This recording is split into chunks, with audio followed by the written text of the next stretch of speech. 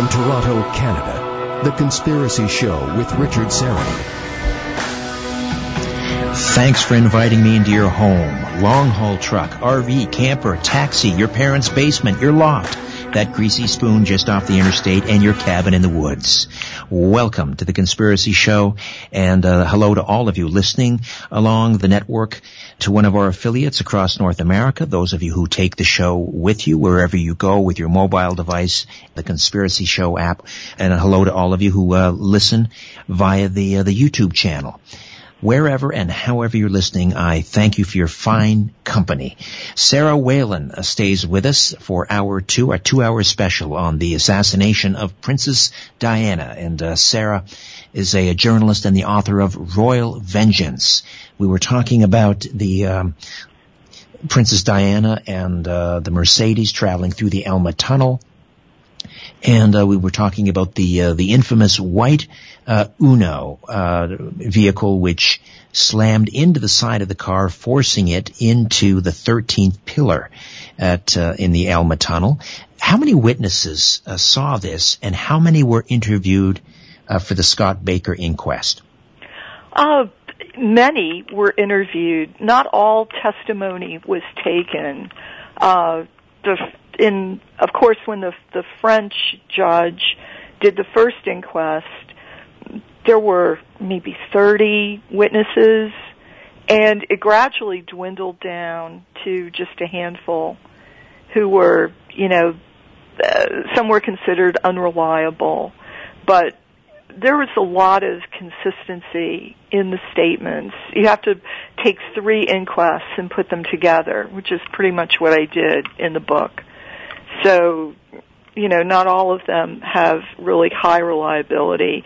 And somebody might get fired from their job and be upset, and the cops say, he has a reputation for being a hothead. But so what? I mean, if he was there, and the witnesses range from really wealthy people to cab drivers to, unemployed homeless people who were just hanging around the tunnel. But they saw what they saw.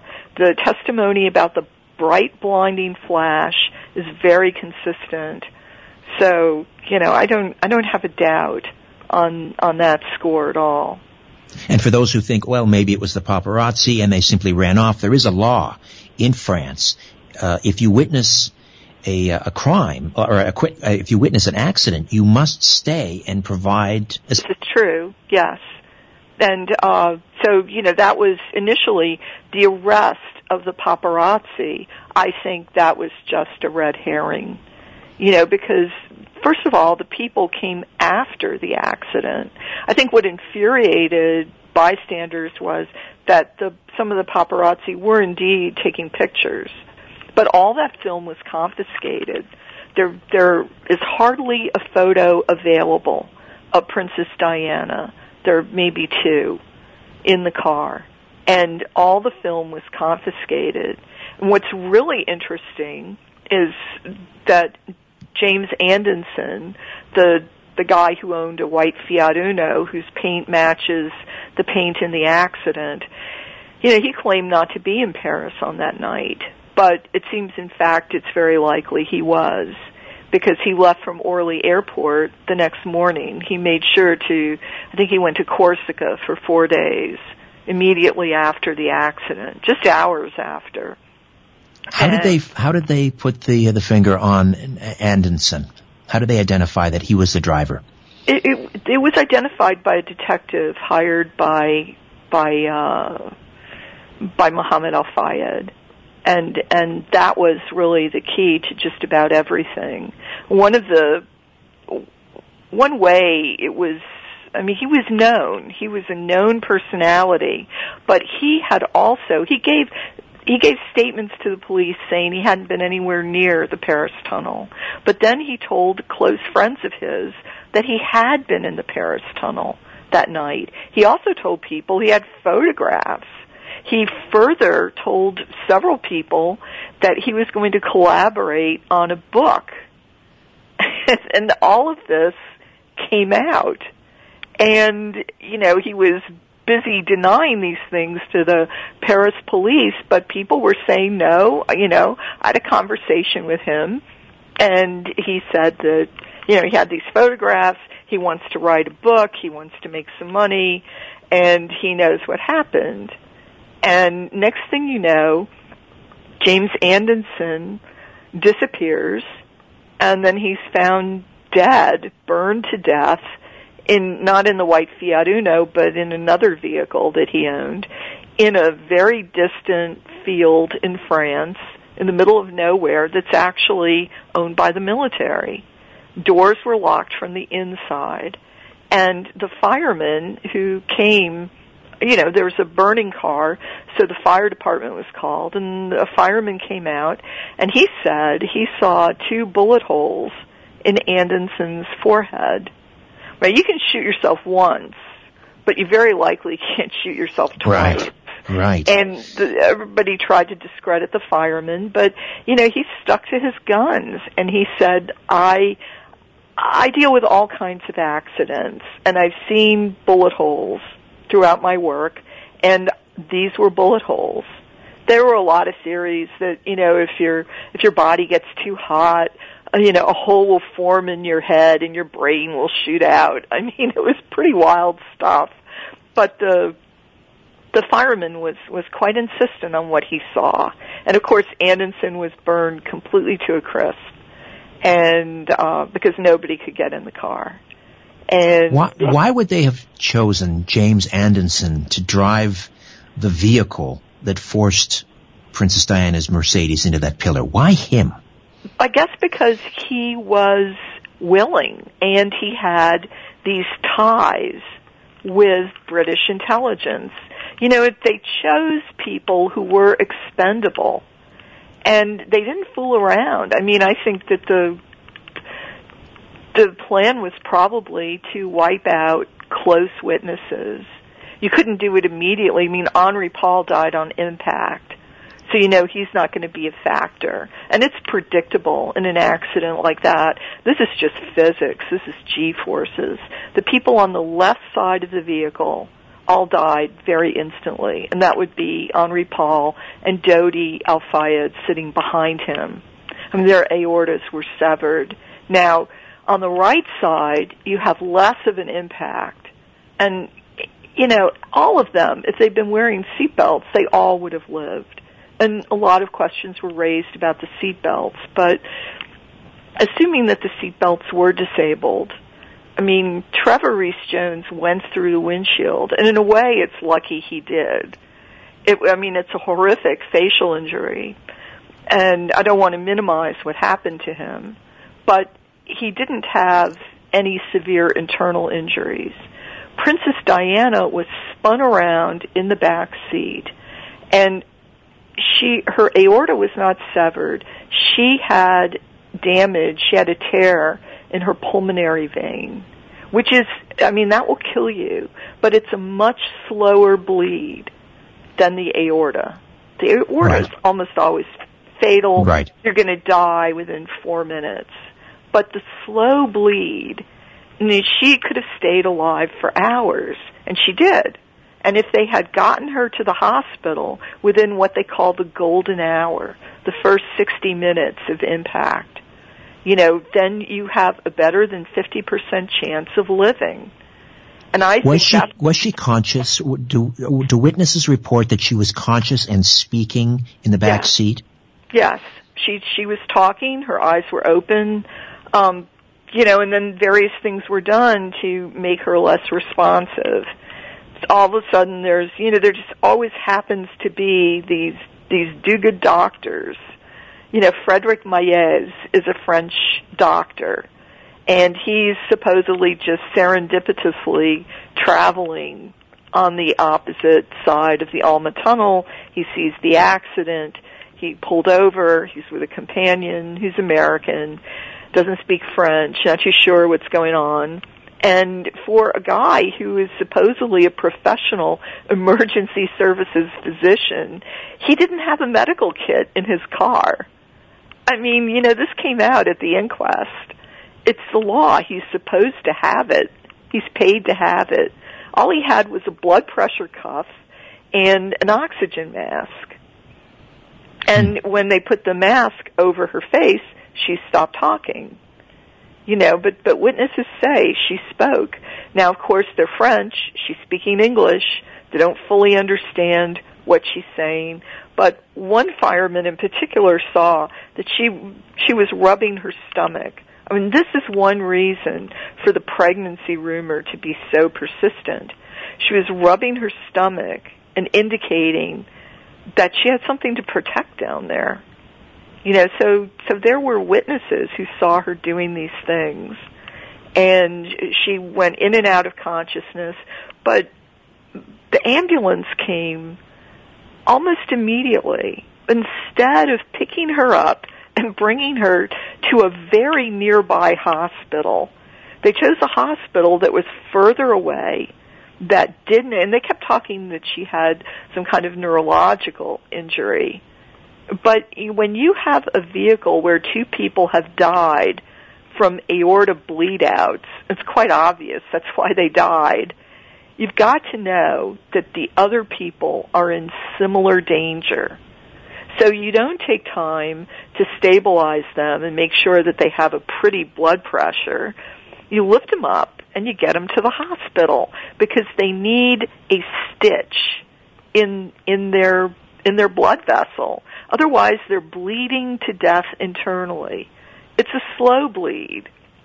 And at one point, it seemed like hers was really slow, much slower than anticipated. Apparently, some of her blood clotted. So, the bleed was effectively stopped for a period or slowed so that she could survive. But how long did it take to get her into the ambulance from the car? Once the ambulance arrived, and it was very quick, but how long then did it take to get her into the ambulance? 40 minutes. 40 minutes. Yeah, they didn't even load her. I mean, the ambulance gets there 17 minutes after the first emergency call. But the doctor, who is this guy, Jean-Marc Martino, who wasn't even technically a physician at the time. It's really unclear about why he's driving around in the ambulance as the medic, because he hadn't officially gotten his medical degree yet. And, he just dilly-dallied. He didn't move her. He kept claiming she had a heart attack.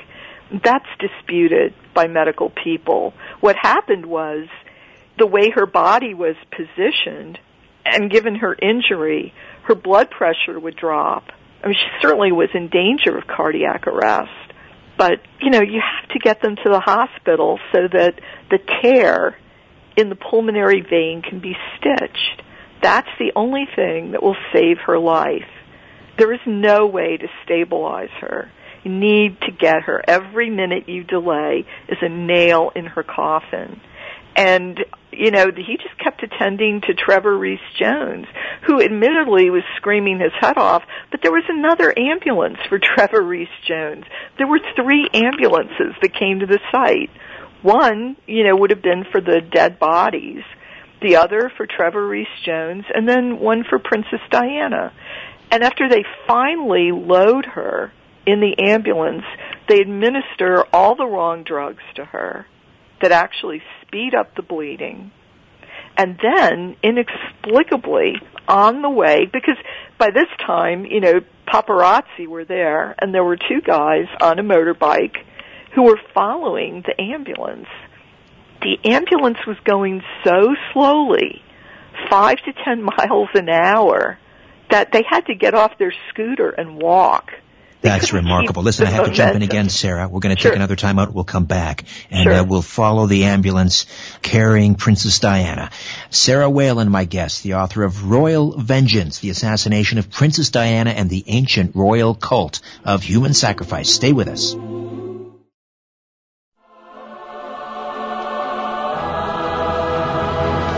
When in doubt, blame the government.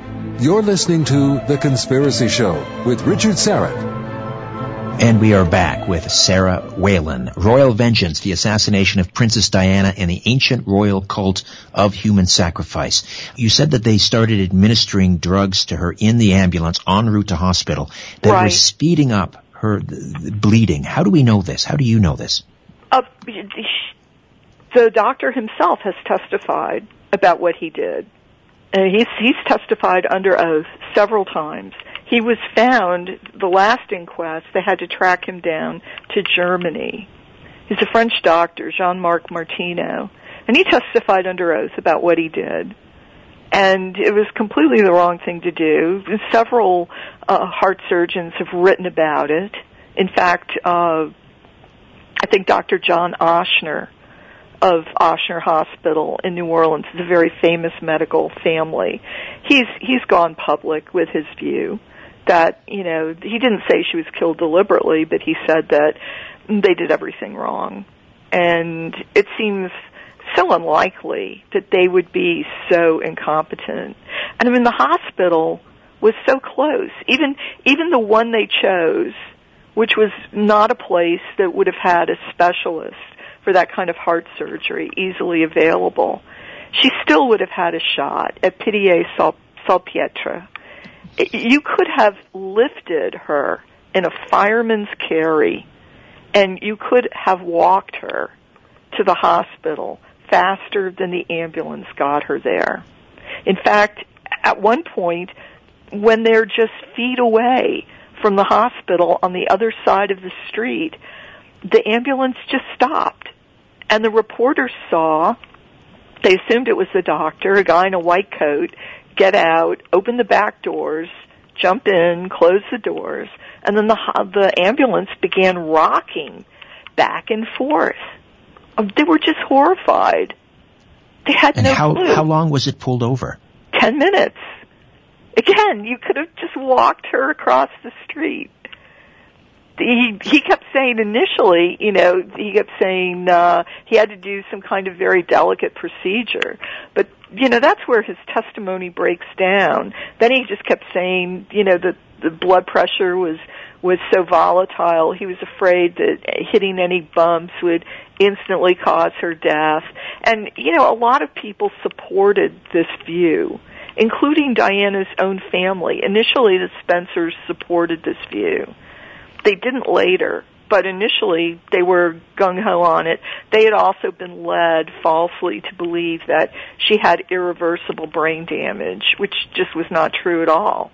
Her brain was fine. She didn't have neurological damage. Eventually you will if you don't get enough oxygen, but the accident didn't cause that. And that's confirmed by the autopsy? Yes. That's just hokum. And, the Spencers, I'll say this, they're aristocrats, but they're not particularly intelligent ones. They don't have medical degrees. They barely get out of college. They're not brainiac people. And their whole life is pretty much supporting the crown. Even her brother, who made, this really very pointed eulogy at her funeral, and he was vastly applauded for it, and he was considered very insolent to the royal family. But he didn't have a clue about how his sister died. If he had, he would have been a lot more outraged. He was just furious that they took her title away from her. And then he blamed the press. But the press had nothing to do with this crash, although they were all arrested. And that was simply to confiscate all their film. And even Anderson, after he died, the office where he worked was raided. Supposedly, thieves came and stormed the office, and they were all wearing balaclavas, these black ski masks. They shot a security guard in the foot.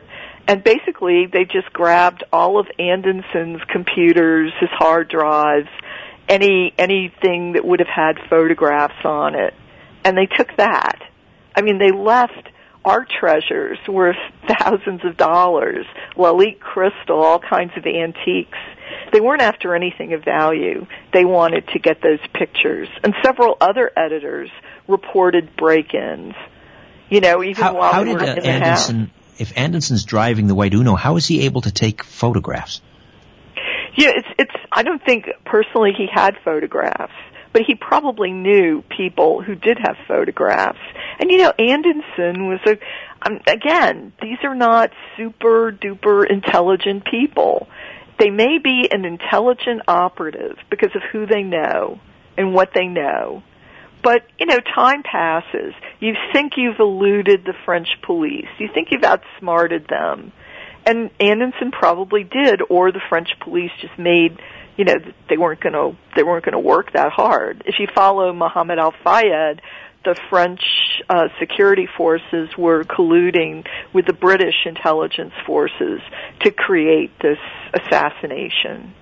So not everybody is fully in on the deal. Not everyone can see the big picture. But just assume that Anderson thinks he's eluded French interest. So now he's feeling kind of cocky. And this was very much Anderson's personality. He was brash. He was kind of a bore. If you look at photos of him, he looks like a prize-fighting boxer. He's a rough guy. And he may have just thought, well, I can get pictures. Right. Or the alternative is he wasn't driving. It was his car, but he was in the car.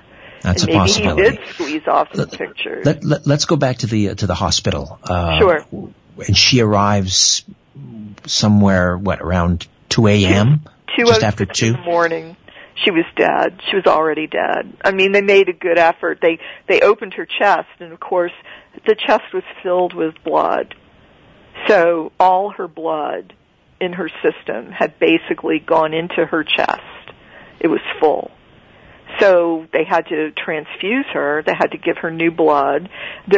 Supposedly they didn't know what her blood type is, which seems bizarre. She's one of the most famous people in the world.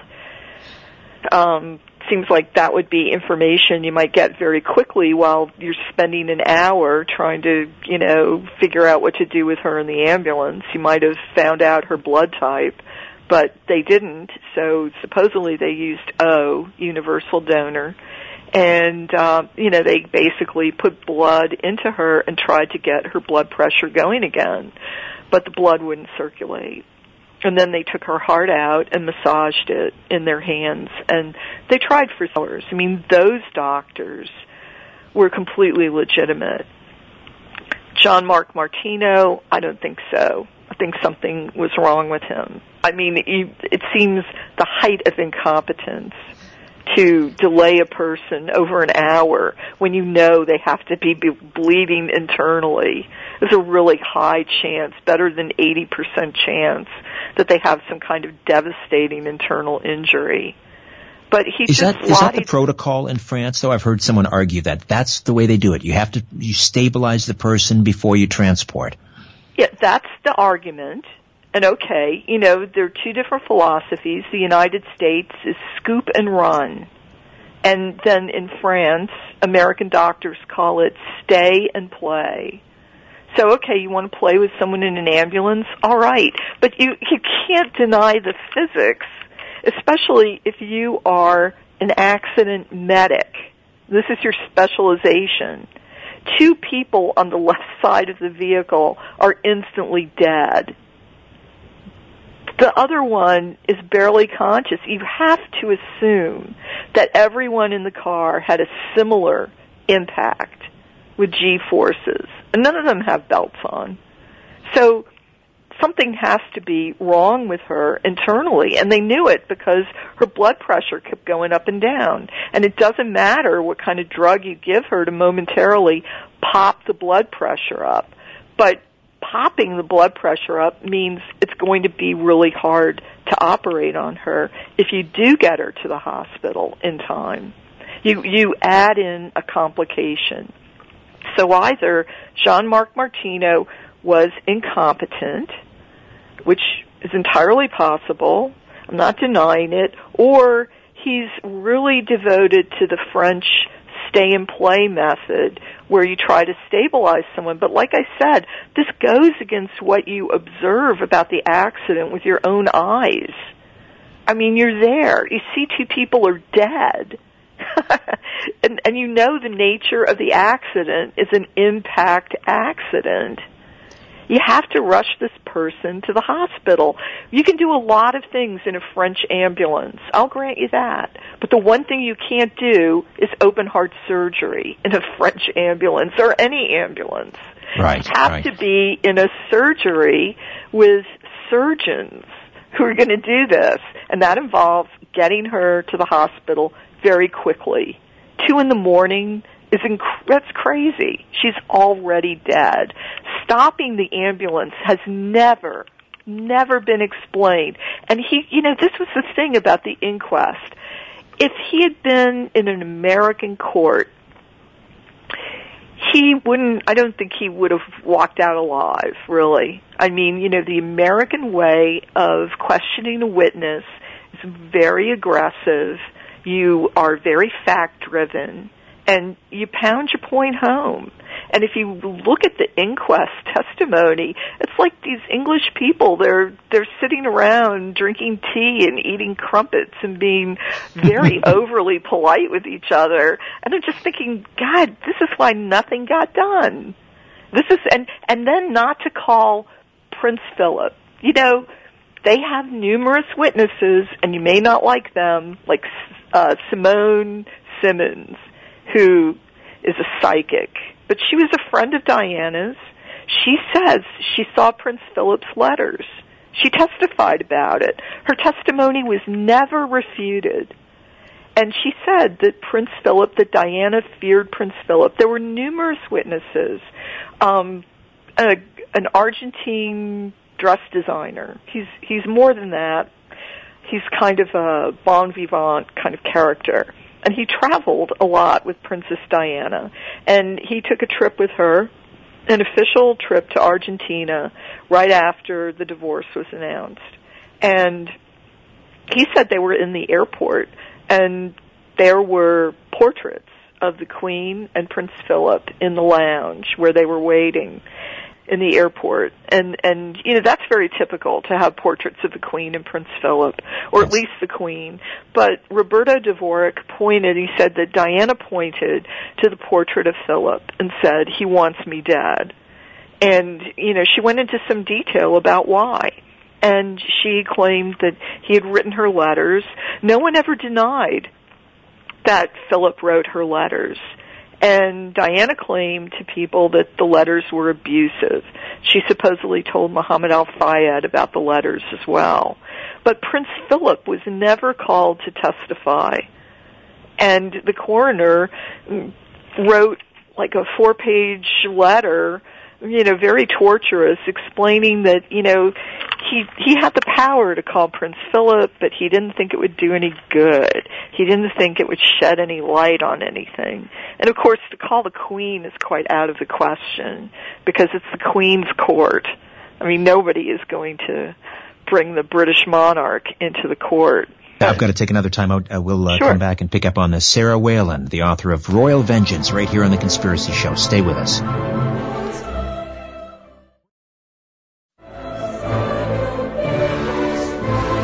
The truth is not out there.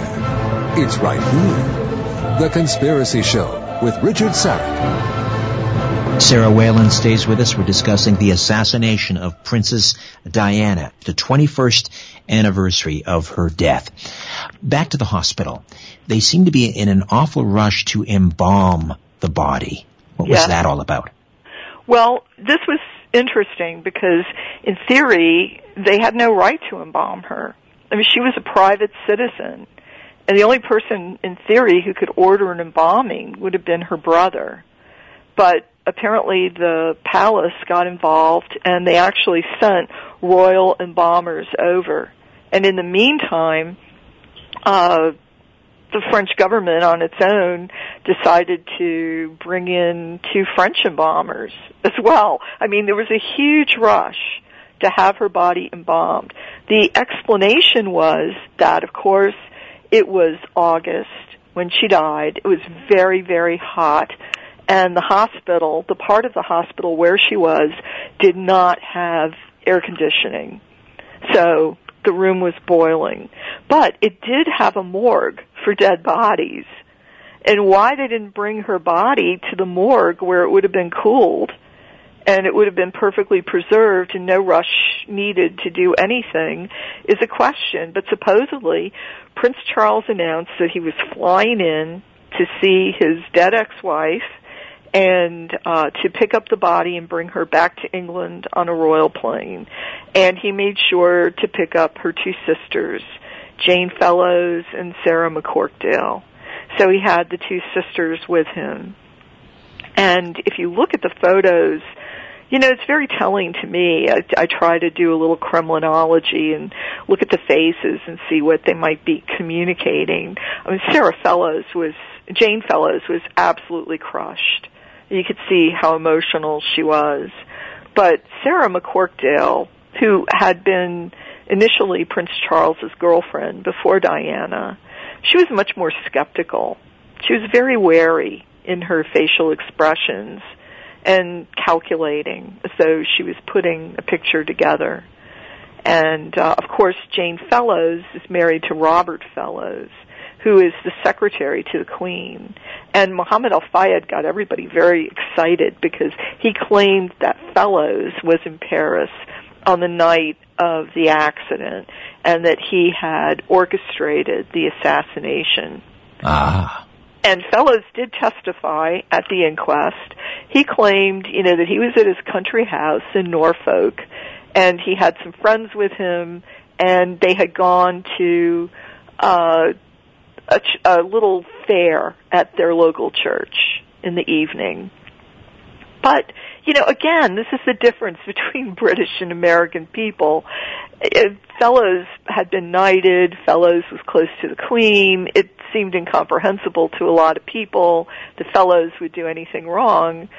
But Fellows hated Diana, I mean, by this time. And Jane was not allowed to even speak to her sister. And, you know, Fellows was first servant of the Queen. And I timed it out. It would have been, I don't know if he was there or not.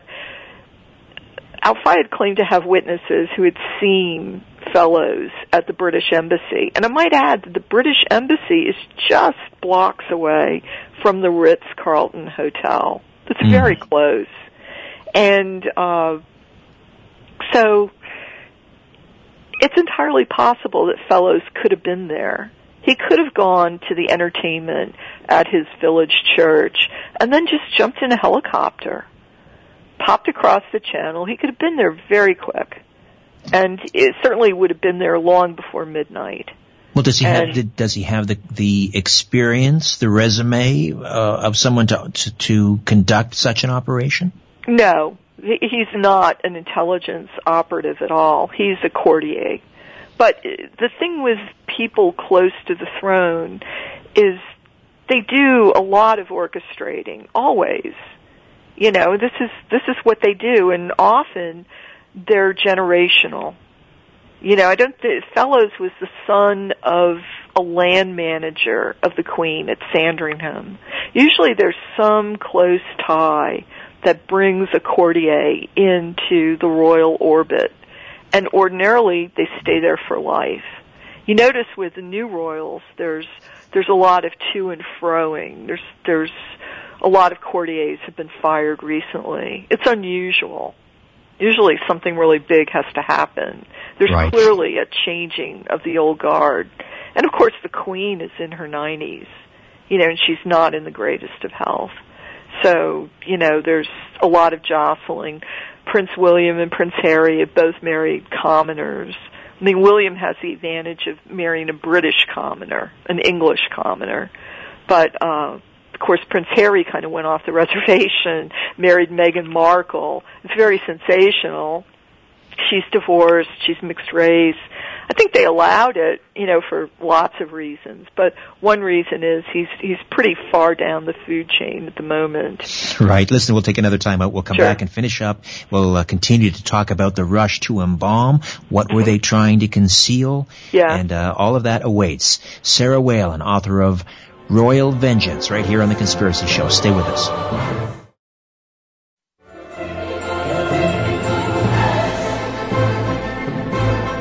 Keeping an eye on the New World Order. This is The Conspiracy Show with Richard Syrett.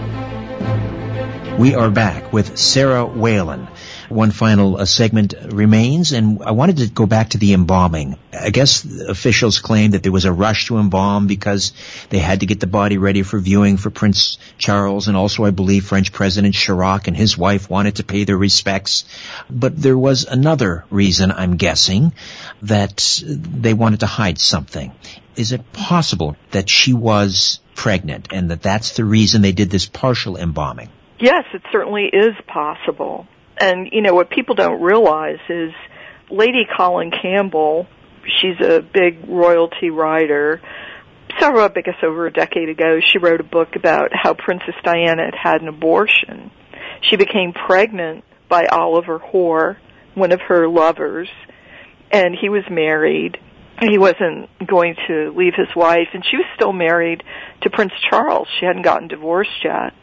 And so she went to the office of her financial advisor in London, and they arranged to do an abortion in his office. It's never been disputed, and of course it's a really difficult thing to dispute, especially now that she's dead, but she made no secret about wanting more children. And, Dodi Fayed, witnesses say he was calling people and saying that he was going to marry the princess, and they were going to live in his house in Malibu, and, arrangements were being made very quickly for this marriage to take place. So it's entirely possible that she was pregnant. You can't rule it out. I believe you said earlier, though, you personally don't believe she was. I don't think it's important to why she was murdered. I think it's certainly important to why they may have wanted to do an embalming. Whether she was or wasn't, they wouldn't really know 100% certain, but they would want to wipe out any evidence one way or another. And embalming certainly does that. That would completely eradicate any evidence of pregnancy. So, if they wanted to avoid that scandal, that's what they did. I don't think that they killed her thinking that she was pregnant. I don't think that was a strong enough motive. I think the main thing was that she, as long as she was alive, she was an impediment to Charles marrying. And, her campaign to deprive him of the crown, she wouldn't have let that go. She'd already, in theory, she'd signed an agreement with the royal family, and they gave her, I think, £17 million in return. They allowed her to live at Kensington Palace, keep her apartment, and but she was about to cut loose from that. And, was she going to marry Dodi? Oh, I don't have a doubt that she would have. A lot of people say, she didn't love Dodi, blah, blah, blah. I think Dodi, through his father, offered her just an inordinate amount of wealth that would equal what she had access to with the British royal family. Mohammed Al Fayed had private planes. She was already using his planes. When she went to Bosnia, she went on one of his planes. People don't even realize that. He was already funding her activities with the landmines. And, this is a big motive to kill her, because what I was told by people very high up was that she was going to get a Nobel Peace Prize for her landmines work. That was a given. And had that happened, that would have really made Charles look like a fool, and the whole royal family looking like a fool. And I think they knew that was going to happen, and they couldn't allow it to. I think that was a much stronger, immediate motive to kill her than the possibility that she might be pregnant with some other guy. I mean, even Harry's paternity is much in doubt. Diana fooled around. I don't think that came as a huge shock to anyone. But the idea of her getting a Nobel Peace Prize and Charles looking like an idiot, that would have been a very bitter pill to swallow, and certainly would have given them grounds. However, they probably wanted, just to make sure, to wipe out any evidence that she might be pregnant. I don't really entirely subscribe to Mohammed Al-Fayed's view that, the idea that a Muslim stepfather and, that there would be it would have been a complication for the royal family they wouldn't have been happy about. But I think they would have been much more unhappy to have her win the Nobel Peace Prize. She would have been unstoppable. Right. But she may well have been pregnant, and they made sure. They did really like a triple embalming when you get right down to it, because they embalmed her again. They had a second autopsy when she arrived back in England, and then embalmed again. And, the guy who did the autopsy said, I looked into her uterus and I didn't see anything, but it would have been washed out in the first embalming in Paris. So you wouldn't have seen any evidence of her pregnancy. Now, recently, they claim they took a blood sample. Apparently she bled a little bit in the car. This is the claim. I just saw a trickle of blood, in her forehead area. But they claim they took blood off the seat and they tested it for pregnancy hormones, and it came back negative. But there's no way to really guarantee these results so many years after the accident. I think they had numerous reasons to kill her, but I think the threat she posed to the monarchy as long as she lived, that was big.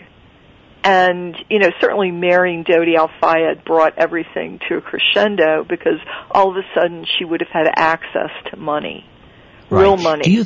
Do you think the initial intention may have been to scare her? No, that's been talked about. But they'd already, if you subscribe to the view that one of the accidents, there was an accident where she claims the brakes didn't work, and she jumped out of her car. She abandoned the car in the middle of the street, and she took a taxi back to Kensington Palace. And someone had to go retrieve the car, and she claimed that the brakes had been tampered with then. That might have been to scare her. There was a similar accident with Camilla. Camilla ran a woman off the road and left the accident. The lady who was in the ditch was rescued, and she complained to high heaven, that Camilla hadn't even come to check on her. But the response is that Camilla may have believed her life was in danger, similar to Diana. Maybe her brakes failed, and she had been told, if anything like that ever happens, you are to run away, get to a safe location, and, try to use your phone. And apparently she was out in the country and couldn't get a signal, so she had to go quite a distance. But, her friends reported that Camilla was exceptionally terrified and thought that maybe someone was trying to kill her. And if you Isn't there go back, an easier way to do this? Poison their food. You pay off the coroner so that the findings are negative. The toxicology reports are negative. It seems like it's so fraught with complications and the possibility that something could go wrong. Well, certainly people, hundreds of years ago were poisoned. Some people say Prince Albert was poisoned. Other people say he died of diphtheria.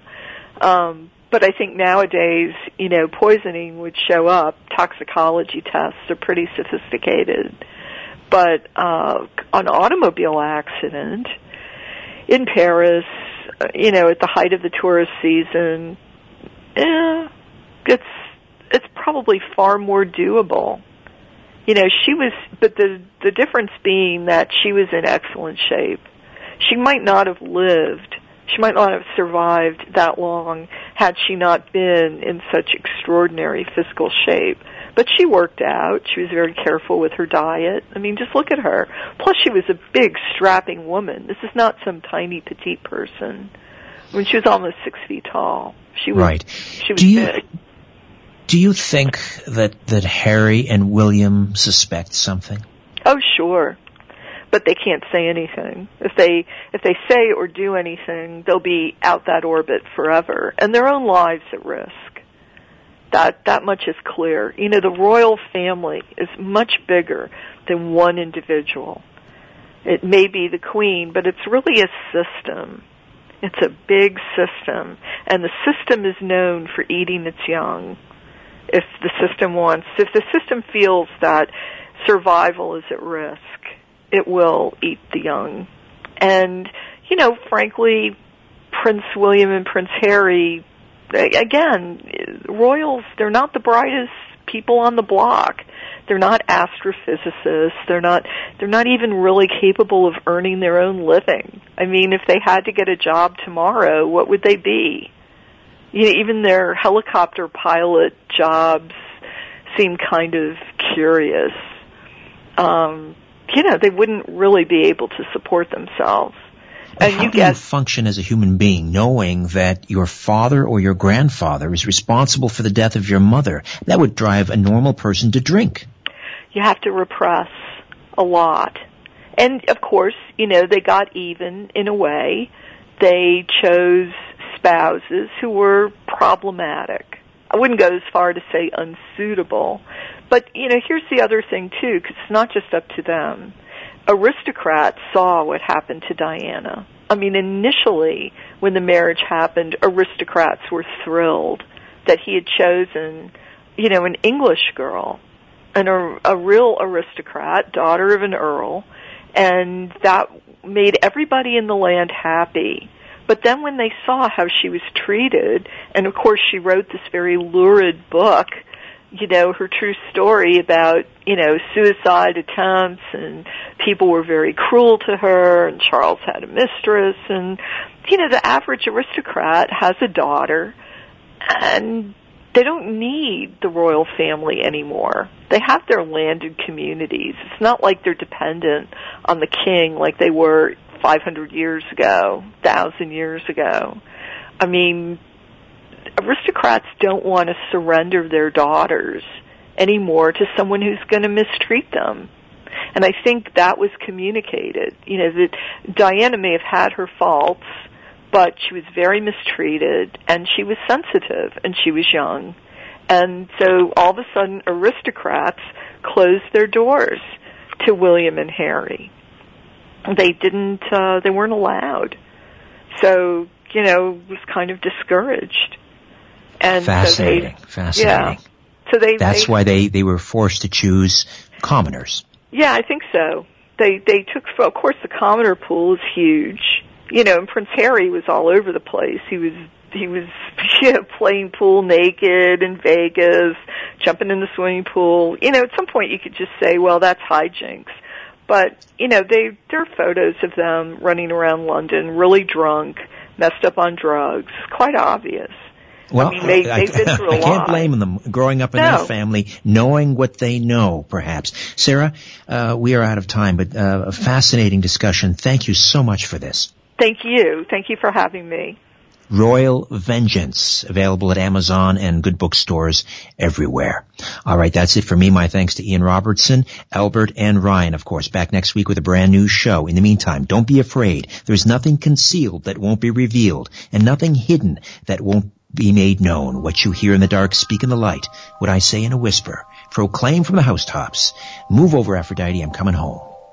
Good night.